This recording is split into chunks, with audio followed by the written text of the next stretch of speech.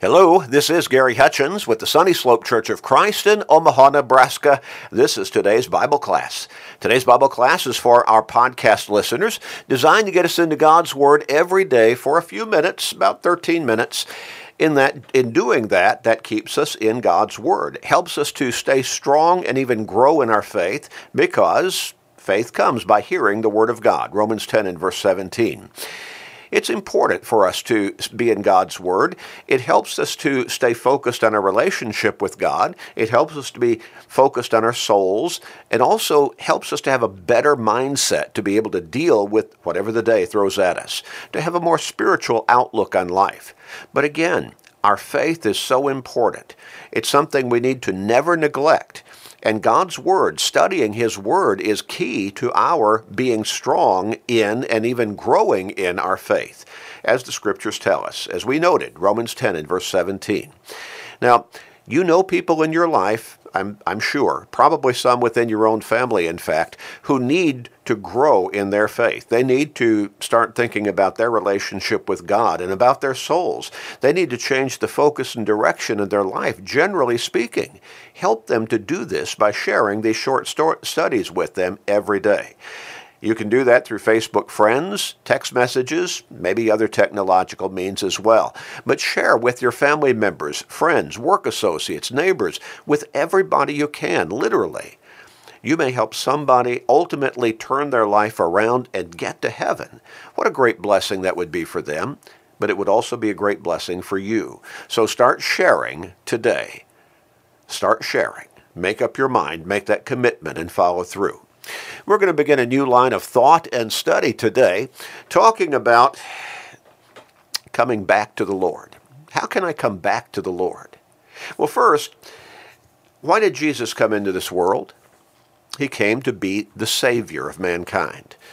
When you think about the early statement, going all the way back to Matthew chapter 1, when God was preparing the way for Jesus to come, had not been born yet physically, but he was already preparing first Mary and then Joseph, so that Mary, a virgin still, could bear the Son of God into this world.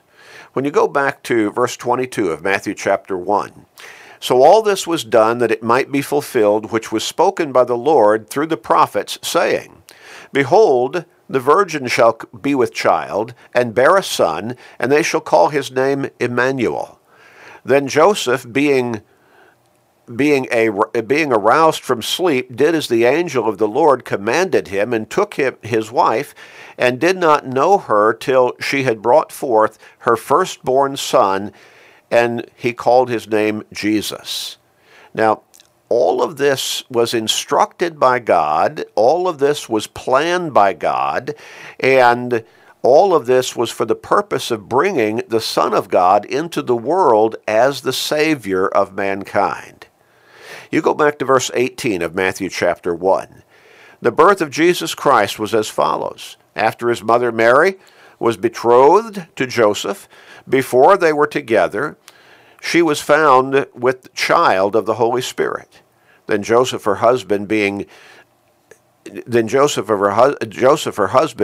a just man and not wanting to make her a public example, was minded to put her away secretly. That is, basically, before they're even married, actually, they were betrothed. It would go through a process similar to divorce. But he was going to try to do that secretly, being discreet in what he was going to do, thinking that she had been with some other man. But she had not. This was God through the Holy Spirit bringing the Christ child into her womb.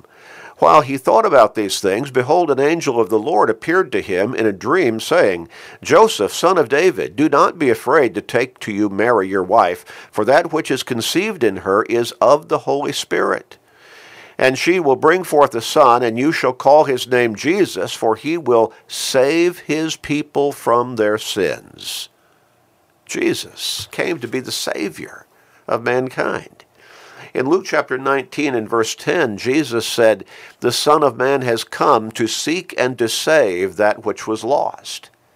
The Apostle Paul wrote in 1 Timothy chapter 1 and verse 15, this is a faithful saying and worthy of all acceptance, that Christ Jesus came into the world to save sinners.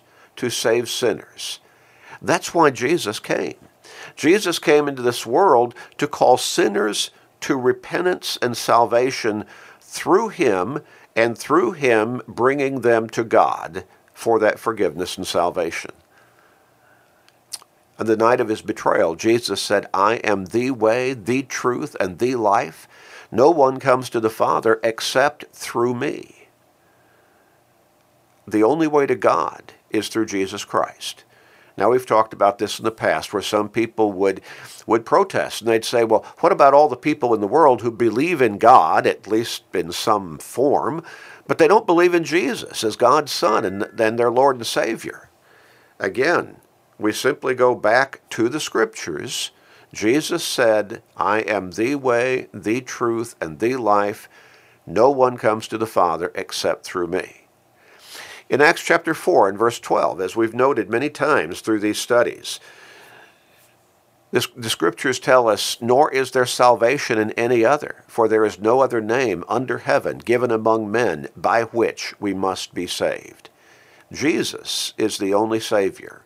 Only through his name can we come to forgiveness and salvation. He came into this world specifically and purposely to be the Savior of all mankind.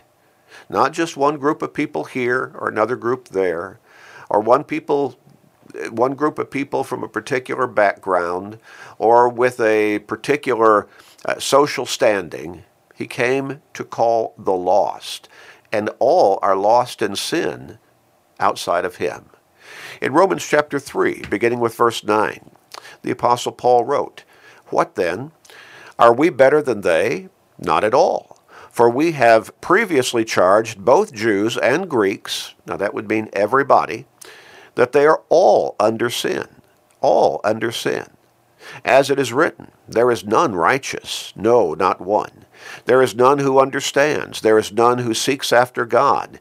They have all turned aside. They have together become unprofitable. There is none who does good, no, not one. Their throat is an open tomb. With their tongues they have practiced deceit. The poison of asps is under their lips. Whose mouth is full of cursing and bitterness. Their feet are swift to shed blood.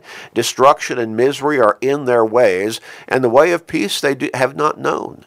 There is no fear of God before their eyes. Well, that's a rather lengthy description. It really is rather nutshell in form. That is very succinct in describing the ways of mankind outside of Christ. Kind of summarize it there back in verses 9 and 10.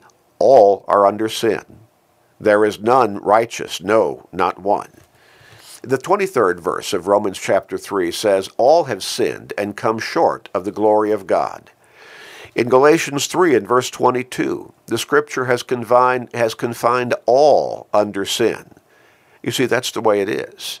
Without Christ, outside of Christ, without coming to him for forgiveness and salvation through him, we are lost in sin. Because the wages of sin is death. Romans 6 and verse 23. Now the rest of that verse says, But the gift of God is eternal life through Jesus Christ our Lord. That's what we want. Jesus came to bring that gift from God as an offer to mankind, as they would come to God through Jesus, their Savior, for forgiveness and salvation. But failing to do so, when we don't respond to that invitation, that offer, we're lost in sin. And the wages of sin is death. God sent Jesus into this world as the Savior. And it was not just a verbal statement that I'm the Savior, as we read in Luke 19 and verse 10. Or as we read from the angel to Joseph, the physical husband of Mary, before Jesus was ever born. saying she's going to bear a son and you're going to call his name Jesus and he's going to save his people from their sins. That verbal statements, and because it's God's word, we can trust it to be absolutely true. We can hang our hats on it, so to speak, have confidence in those words. But it was not just a verbal statement. God sent Jesus into this world to be the Savior in physical way. He brought that spiritual message from the throne room in heaven. Salvation is through me. Forgiveness can be had through me. As I lead, as through me you come to the Father. But God sent his Son to the cross, to die physically thereon. In Hebrews chapter 8 and verse 27, who does not need daily, as those high priests, to offer up sacrifices, first for his own sins and then for the people's, for this he did once for all when he offered up himself. Jesus was not like the high priests of Old Testament Moses' Old Testament law for the Israelites, where they were sinners themselves, and they first needed to offer sacrifices for their own sins before they could offer sacrifices for the sins of the people that they were serving. No, Jesus was without sin. He was totally pure, and he went to the cross to offer up himself one time for all time. That was the effectiveness of his being the Savior, the sacrificial lamb, spiritually speaking. In Hebrews chapter 9 and verse 28, so Christ was offered once to bear the sins of many. To those who eagerly wait for him, he will appear a second time apart from sin for salvation. He was offered. Offered? How? The 10th chapter, verse 10. By that will we have been sanctified through the offering of the body of Jesus Christ once for all. Once for all. He was sent to that cross by God the Father to die thereon and bear the sins of all mankind once for all. In 2 Corinthians chapter 5 and verse 21, Paul wrote that God made Jesus, who knew no sin, to be sin for us, not to be sinful, but to bear our sins on his own body as he hung on that cross, that we might become the righteousness of God in him. God offered him physically on that cross as the perfect, pure, one-time for all-time sacrifice to pay the price for the guilt of our sins. He had no sin, and thus he could serve as that pure sacrifice. Let's pray together. Father in heaven, we come to you at this time thanking you for loving us so much that you sent your Son to that cross to serve as the perfect sacrifice to pay the price for our sin guilt. Thank you, Father. Help people to open their eyes to that wonderful, wonderful blessing that you offer them, forgiveness through Jesus Christ, your Son, our Lord and Savior. Help us to have the humble heart to come to you through Christ for that forgiveness and salvation. Please, Father, please forgive us. We pray in Jesus' name. Amen.